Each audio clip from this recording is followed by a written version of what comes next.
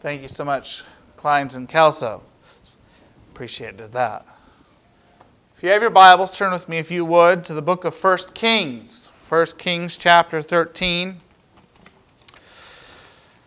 One of the bad things about being in a time-conscious culture is that if I read all that I needed to read this morning, you would want me to quit after I got done reading. Then I wouldn't even get to preach. And certainly God's Word is much more important than what I have to say. But so we're going to have to break into the story. And it's not a story that you learned in Sunday school, very likely. I don't think it might be unfamiliar to some. But we're going to have to break in to the middle of the story. We're not even going to really get to finish it. But we'll break in and we'll try to help fill in the blanks. I invite you to stand with me for the reading of God's Word. 1 Kings chapter 13, and let's start in verse 14. 1 Kings 13, and we'll begin reading in verse 14. And went after the man of God, and found him sitting under an oak. And he said unto him, Art thou the man of God that camest from Judah? And he said, I am. Then he said unto him, Come home with me and eat bread. And he said, I may not return with thee, nor go in with thee, neither will I eat bread, nor drink water with thee in this place. For it was said to me by the word of the Lord, Thou shalt eat no bread, nor drink water there, nor turn again to go by the way that thou camest. And he said unto him, I am a prophet also as thou art. And an angel spake unto me by the word of the Lord, saying, Bring him back with thee into thine house, that he may eat bread and drink water. But he lied unto him. So he went back with him, and he did eat bread in his house and drank water. And it came to pass, as they sat at the table, that the word of the Lord came unto the prophet that brought him back. And he said unto the man of God that came from Judah, saying, Thus saith the Lord, For as much as thou hast disobeyed the mouth of the Lord, and hast not kept the commandment which the Lord thy God commanded thee, but camest back, thou hast eaten bread and drank water in the place, of which the Lord said unto thee, Eat no bread and drink no water, thy carcass shall not come unto the sepulchre of thy fathers. And it came to pass, after he had eaten bread, and after he had drunk, that he saddled for him the donkey, into which the prophet whom he had brought back. And when he was gone, a lion met him by the way, and slew him, and his carcass was cast in the way, and the donkey stood by it, and the lion also stood by the carcass. I'd like to speak to us with the help of the Lord of liars and lions. Of liars and lions. Father, we thank you so much for your word.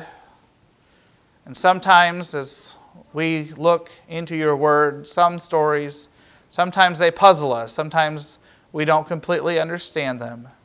But we ask that you would come and that you would anoint us one more time in our flesh and in our weakness, that your Holy Spirit would so fill us up and pour out upon this congregation that we might, Lord, truly understand the lesson that you'd have for us to learn today. We ask these things in your precious name. Amen. You may be seated. The new recruits were on their airplane for the first time. They were about to jump. I don't know what it is to skydive. I've never done anything so foolish. I take that back. I've done other foolish things that probably qualify. But I've never jumped out of an airplane, and I don't think I would of my own free choice. But these young recruits are there, and they're strapped in. They've got their chutes on, and the sergeant is giving them their final instructions before they jump. And he says to the man now if your main chute fails to open, you need to get your body into a tight position and pull your reserve chute. And one very timid soldier raised his hand and he asked a very important question. He asked, what happens if the reserves shoot? No, that's not what he asked. He wanted to know how long he had to pull the reserve chute. That's what he asked. How long do I have to pull my reserve chute? And that sergeant got right there in his eyes, eyeball to eyeball, and this was his answer. The rest of your life. The rest of your life. That would shock you a little bit, wouldn't it? Now, how long do you think it was that soldier remembered the answer? Probably for the rest of his life. Hopefully it was not in just a few moments. But that was answered, that it was so shocking, it was so unexpected, that when he heard that, he realized this isn't about seconds, this is about life and death. And sometimes we read stories in Scripture that jar us a little bit. And I feel like this story is one of those. It's a strange story. Two prophets, neither one who God gives us their name. Two prophets that do strange things, really. The Lord had come to the man of God. In fact, it's because he doesn't give us the names, the author calls the one the man of God. He's from Judah. And he calls the other one the old prophet. And so I'm going to do my best not to mix them up this morning. But the old, yes, he already did it. The man of God is called. And the Lord said unto him, I want you to go up to Israel, and I want you to go and prophesy against King Jeroboam. I want you to tell him that he's a wicked, no good for nothing. And I want you to tell him that his altar is going to crack. He's an idolater. I want you to preach it, and I want you to preach it hot, and I want you to preach it hard. And when you get done, he said, I don't want you to go home the same way.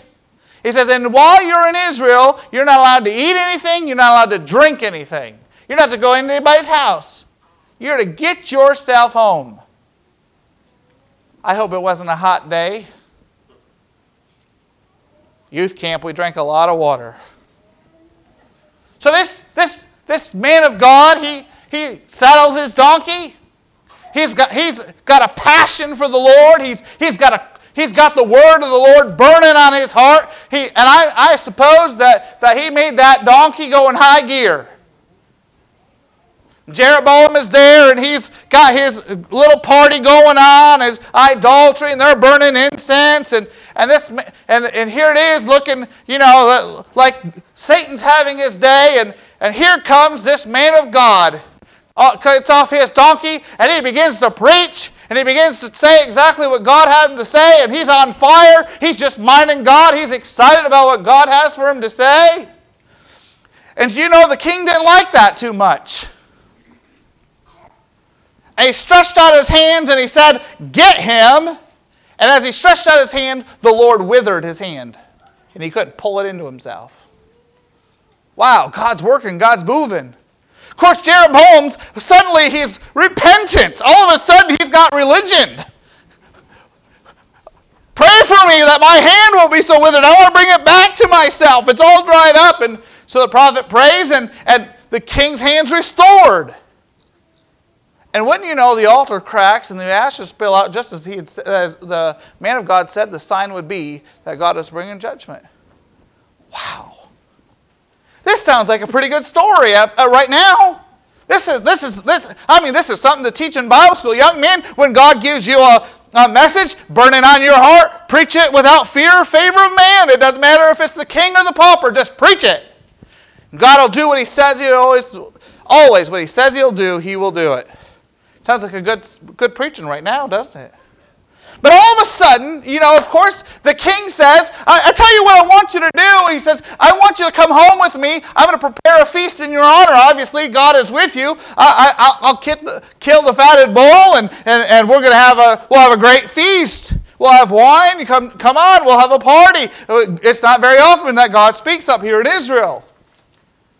And the man says, God has said unto me, I'm not to eat or drink or even come back the same way.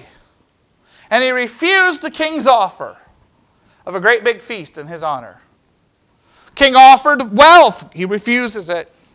Goes home. He's headed home. He goes a different way. He's minding God. He's doing good. Still sounds like good preaching, doesn't it? It's a good story. It's still sounding great. I'm liking it. This man of God doesn't even have his name in the scripture. He's just a small character in God's great big plan, and he's happy to fulfill it. It must have been pretty warm. It must have been probably the hot part of the day. He decides he's going to sit himself under the oak and cool down a little bit before he makes his way home. Well, while this all was going on, there was this old prophet who had sons that were at this shindig. Now, I don't know if they were to observe, to tell their dad what was going on, if they were participating in idolatry. We don't really know. But these boys run home and they tell their dad, they said, Dad, God showed up today. There's a preacher and this is what he did. And Dad, this is amazing. He said, boys, I want you to hurry up and saddle my donkey. He says, I want to go talk to this man. Well, this sounds pretty good too, doesn't it? If God's speaking to somebody, it's good to talk to them, see if God's got anything to say to you. So he gets on his donkey and he puts it into high gear and gets going and is chasing this prophet down. I'm sorry, the man of God. See, I told you I was going to mess this up. Going to chase this man of God down. He finds him sitting there. He goes, are you the man of God? He says, I am. He says, I tell you what I want you to do. I want you to come home. I've got bread and water. He says, no can do. God told me. And he goes through his list of things God said no. He says, oh, but an angel came to me. I'm a prophet too. Come on home with me. It's okay. And this prophet follows him back. And while they're sitting down to a feast of bread and water, the Lord speaks to the old prophet and says, you will not be buried in your father's sepulcher. You're not going to make it home alive. I think he probably lost his appetite. Think I would? Gets on his donkey, and as he's headed home, a lion jumps out and slays him, but saves the donkey. And there he is, his carcass there. The lion just stands there by the carcass. Leaves the donkey alone. The donkey just stands there, not afraid of the lion. And you know that nobody wanted to go get the body. Would you want to go try to steal a body from a lion? I'm not excited about it. But this old prophet goes and he does just that. And buries him in his grave. And he tells his boy something odd. He says, when I die, I want you to bury me right beside his bones because everything this man says is going to come to pass. What a strange story. It went from shouting ground to, It went from, man, I'm excited about this man of God to he's dead. It's a weird story and it's tucked away here in the Old Testament. And not one we tell at Sunday school for some reason. But let me tell you, I think there's some real principles here that God wants us to get from this, and I believe this is why it's tucked away and recorded for us all these years later. I think the first lesson that God would have us to understand, it's not the mighty things that trip us up oftentimes, it's the mundane. Here he is. He's offered the wealth of the king. He's offered the feast of the king. He's offered to enjoy fine beverages. He's offered ease and comfort. He's offered great reward. All he's got to do is come home with the king. And you know what? Bless God. God said, no, I'm not going to do it. And that's exciting. But here comes this old prophet to the man of God. And he offers him bread and water. Now I want to ask you, if you're going to trade your soul for something, if you're going to trade your life for something, would you trade it for a feast or trade it for bread and water? Most of us, if we think about it, if we're going to be foolish enough to trade our life, we're going to trade our life for the feast. If we're going to go out, let's go out with a bang. I don't know what you're having for Sunday dinner.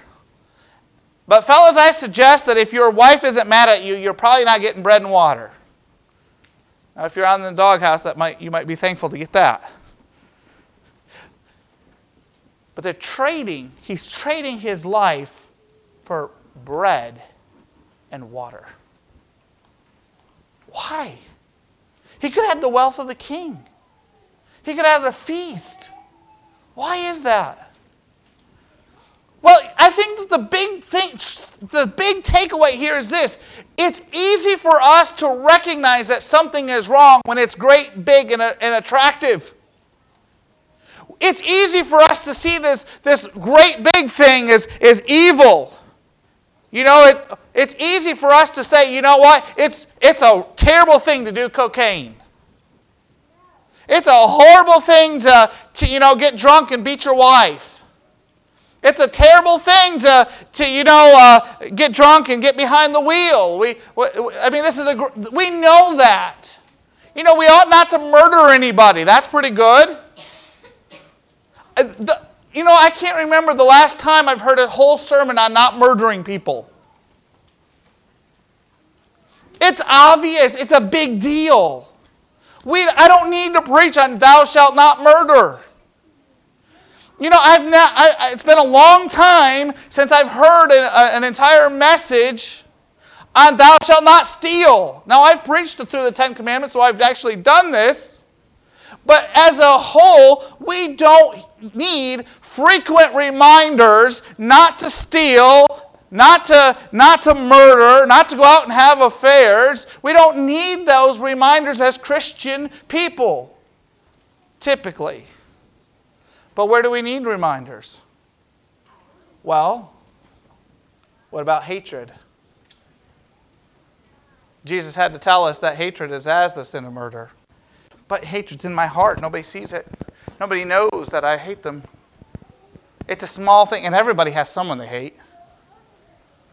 Or, carnal anger. We got to have some reminders about some carnal anger.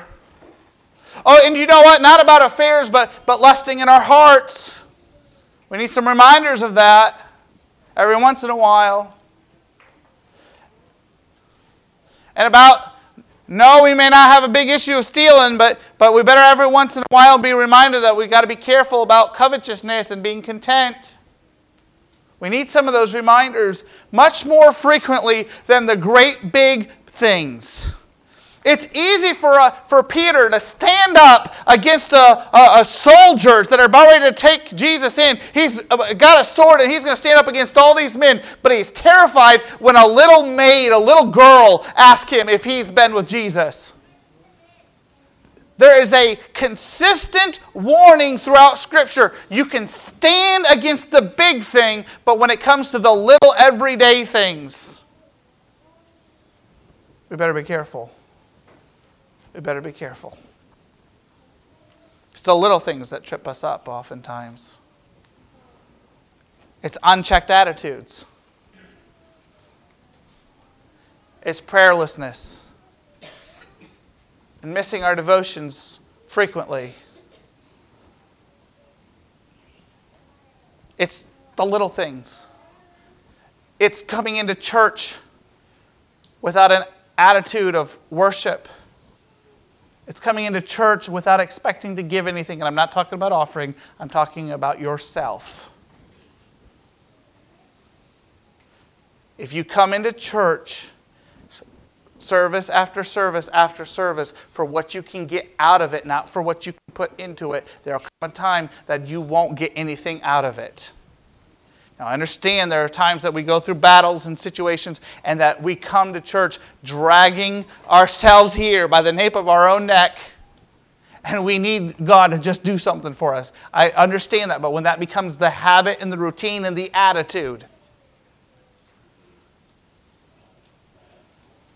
It's the little things. It's the little things. It's the bread and the water, not the feast, that'll trip us up.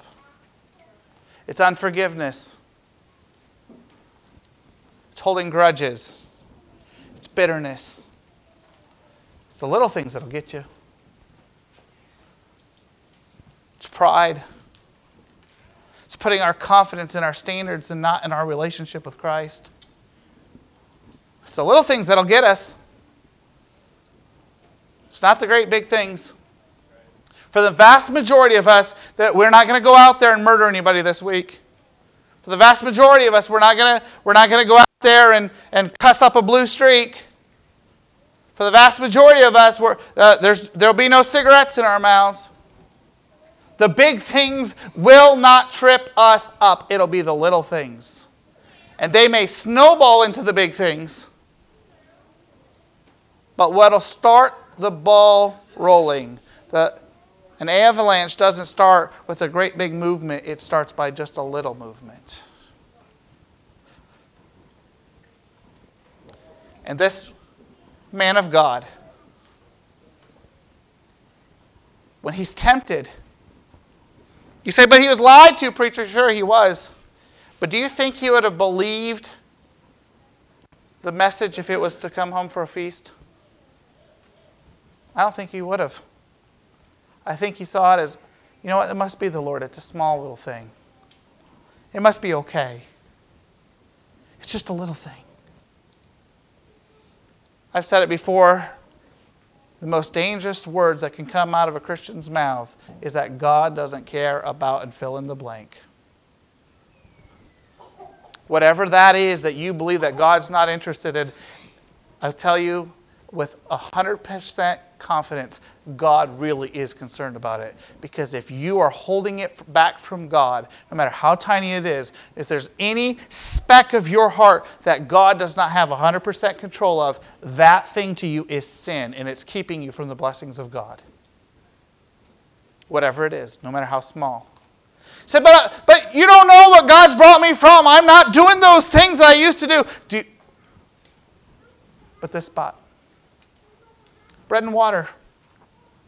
Bread and water. That's what we give back in the old times. That's what you gave prisoners, was bread and water. But I gave God all of these great big things in my life. But you didn't give him all of it. There's still a sliver. If there's still a postage stamp size of your heart that God is not in control of, it's keeping you from the blessings of God. And this man of God wasn't tripped up by the feast. He's tripped up by the little thing that he didn't think was important. And I just want to tell you, if there's something in your life right now that you're thinking about that God does not have, I don't care if it's music, I don't care if it's work, I don't care what it is, how small it is. If it's keeping you, if God the Holy Spirit is putting it in your mind right now, you may want to be sure that you've given it over to God. Because this man of God didn't get tripped up by the big offering of a big reward. It was bread and water. Bread and water. The second thing that I believe that God wants us to get out of a story such as this is he wants us to be reminded that there are people who will use his name to deceive you. There are people that will use God's name. They will say that they come from the Lord, whose whole purpose is to trip you up. Now, I don't know why this old prophet lied to the man of God. I've read commentaries and there's a lot of debate. Some think that he had been a prophet for a while and perhaps he'd backslidden. And maybe he wanted to trip this guy up because he wanted someone to join him in his own backslidden state. Some have suggested that he was just an old prophet that God didn't speak through anymore, and he just wanted to be near and talk with the man that God was speaking through. Some think it's because of curiosity. There's a whole host of reasons why this prophet could have lied to the man of God. But here's the big takeaway. He lied using God's name. An angel of the Lord came to me. An angel came to me and said to bring him home for bread and water. Folks, not everybody who claims to be of God is of God. I have a preacher friend who told me this story happened years ago. You probably don't know the preacher or the situation at all, but he was pastoring a church and they were trying to get a school going. And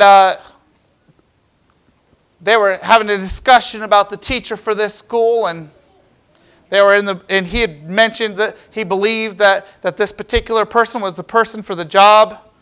And one of the ladies, I believe she was a board member, said, "God told me she's not the one." And he looked at her, he said, "That's funny, God told me she is the one." Now, what are you supposed to do if you're sitting in that congregation or sitting on that board and you've got two people who's telling you that God has told both of them opposite things? One of them is wrong. And probably one of them is lying so they can have their own way. I'll be honest with you, I am not a big fan of when I hear God told me, especially when they're telling me that God told them to tell me something. If my devotions are up to date and my relationship to God is clear, my channels are clear, I don't need God to tell Alex to tell me something. God should speak to me himself. It is not the habit in our home for me to say to my son, "Dennis, go tell your mother such and such and such and such." Unless it's because of distance or whatever, but especially if she's sitting in the same room. We're in the living room together. She's on one side of the couch. I'm on the other. And I'd say, "Dennis, tell your mother that I want spaghetti for supper." Now, I know in some homes that happens. And shame on you if it does. Be man enough, be woman enough to work out your differences and don't bring your kids into it. I threw that in free. Well, that's good. But anyhow, when the relationship is clear between myself and my wife, we don't need anyone to run interference for us. And if the relationship that you have with God Almighty is clear and you're walking in all the light and you're having consistent devotions and you are having a relationship with Him, you don't need someone to say, "God told me." We had a young lady in our last pastorate who had gone to Penview, and I think she had gone for 1 year Bible, and she'd come home and she said she wasn't sure whether she should go back for another year or not. And so I began to pray, and I'll just be honest with you, one of the ways that I often pray is I say, "Lord, tell me what your will is so I can pray in your will." I like to do that. And so I did. I said, "God, you know all about her. You know about her situation. And would you please just let me know how to pray, whether I should be praying for her to go back to school or whether I should be praying for her to look for a job home." And as sure as I'm standing here, I knew that God wanted her to go back to Penview. I knew it. God told me, and I began to pray that way. But you know what I didn't do, Brother Gary? I didn't tell her. And I didn't tell her at all. I kept my mouth shut about it.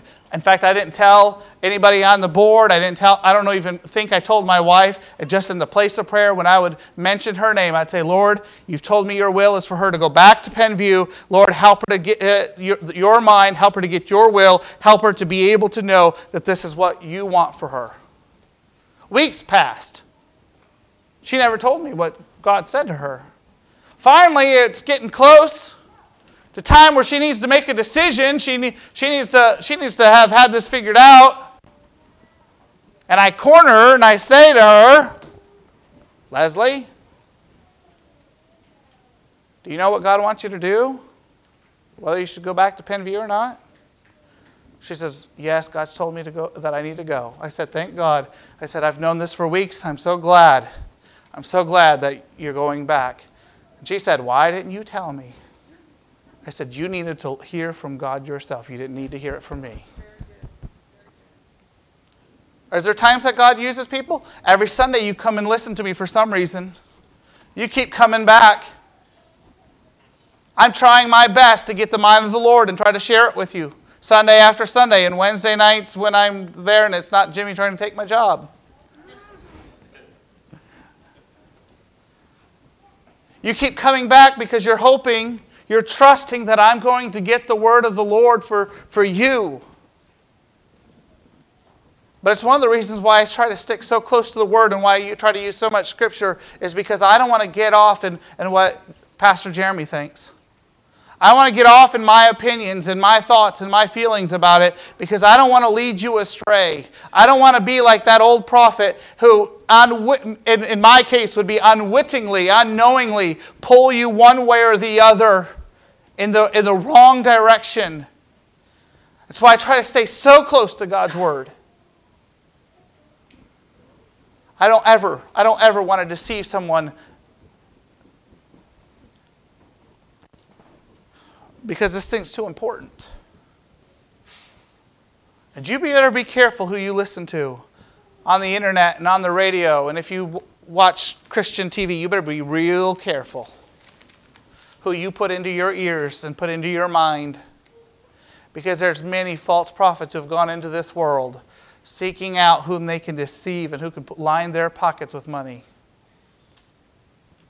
And I believe there's going to be a whole host of people that are going to stand at the judgment and they're going to say, we sent Brother so-and-so money. We sent him money. You mean that's not enough? We got that prayer rug, we got that prayer hat, we got that prayer shawl, we sent the money in.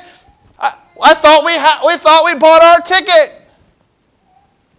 There's going to be a lot of people disappointed on the day of judgment because they fell for people who use God's name to deceive them. Oh, that we'd stay close to the Word. Stay close to the Word so that we be not deceived. Be so careful who you listen to. Be so careful about who you put into your mind. Because the preachers that you listen to, the stories you listen to, they're going to affect your character. They're going to affect your character.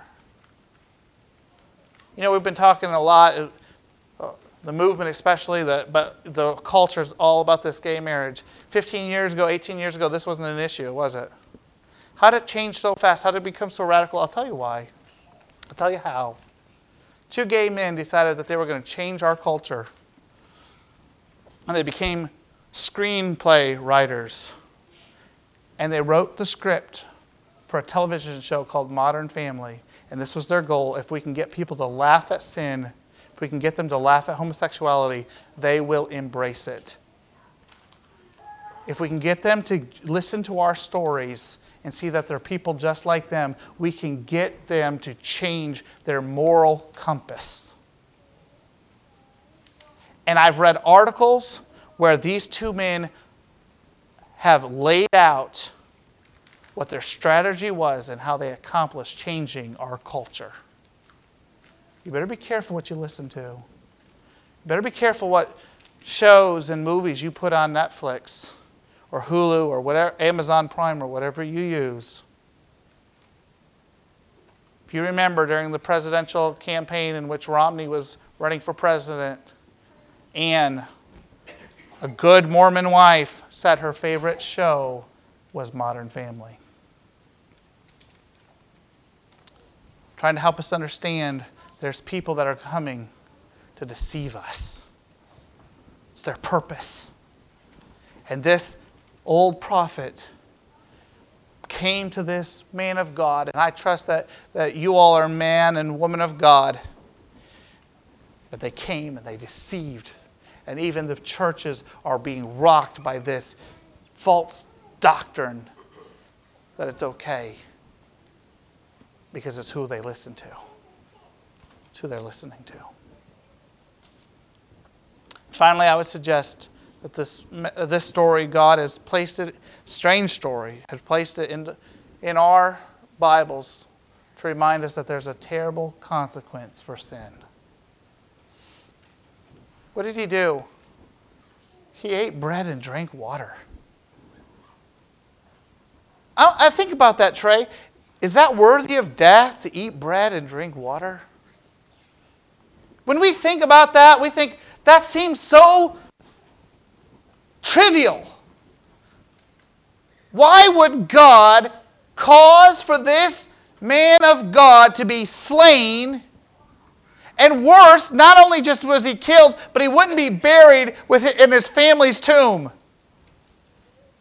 He was going to be buried in a foreign land beside a bunch of strangers, which is a terrible thing to happen in that culture. If you remember that Jacob pled with his children, take my bones back to my father's sepulcher when you leave this place. And when Moses led them out, it says specifically they took Jacob's bones with them. That's how important it is. 400 years later, they're still carrying the remains of Jacob because it's important that his body be buried with his father's. And for this punishment, it's not just death that we see, but it's an important, terrible consequence. It's a separation from your family. The consequences of sin are great, even when the sin seems so small. There's a preacher down in Dallas who shared this story. He said there's a man in his congregation in his Middle Ages. He's a middle-aged man that seemed like he'd come to church, I believe, every Sunday, but everything he did was a failure. He tried businesses. He tried to start businesses. They all failed. They were bankrupt. Everything he did, it just seemed like his home life was a wreck. It just seemed like everything. He was just marked with this cloud over him. And the preacher shared, he said, I had the opportunity to just ride with him for some time. We were going to a funeral together, just him and me, talking. This man's name was Brent, and Brent said, preacher, I want to tell you a story. He says, you're not going to believe this. He said, when I graduated from high school, I was voted most likely to succeed. He said, I was given on the day of graduation an orator's medal.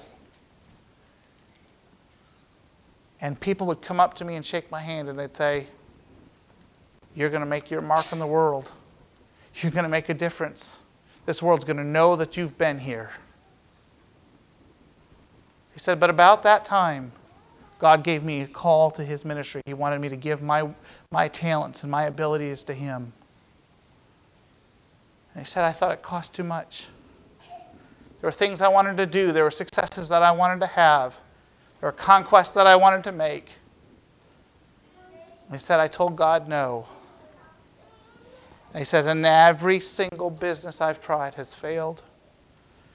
He says, my home's a mess. He says, everything that I thought I wanted, I have not been able to have.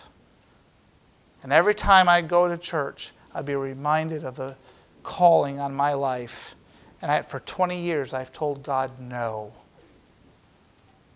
He says, Pastor, I've told you the story because when you talk to young people and they say that it's costly, it costs too much to say yes to God, he says, you tell them it costs more to say no. It costs more to say no.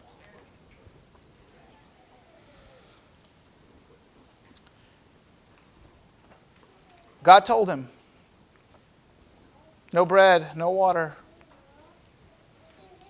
God was very specific. When the king offered him great riches, he quoted what God said. When the prophet asked him to come home with him, the man of God repeated what God said. This is not an ignorance issue. This is an obedience issue. And the little thing that you've left unsurrendered to God, If you leave it that way, you don't give it to God, it will cost you much. I don't know if it'll cost you your life. I hope not. I don't know if it'll cost you your family. I hope not. I don't know if it'll even cost you heaven. Probably it will. It'll probably eventually trip you up and it'll snowball into a big thing. The man of God was mighty through the power of God's word. Miracles were done. The withering of a hand, the healing of a hand, the breaking of the altar of incense. He had everything where he should be. He was on fire and doing God's will till bread and water tripped him up. What a terrible thing to trip over a piece of bread and a glass of water. And maybe the thing that's in your heart that God, the Holy Spirit, has been speaking to you this morning, maybe you think it's a lot bigger than bread and water. Maybe you think it's a lot smaller. But it's not the size of what's unsurrendered. It's the fact that something is. It's the fact that something has been left off the altar. It's a small disobedience. It's a big disobedience. It doesn't matter. The consequences for saying no to God are greater than the cost of saying yes. Let's stand together this morning.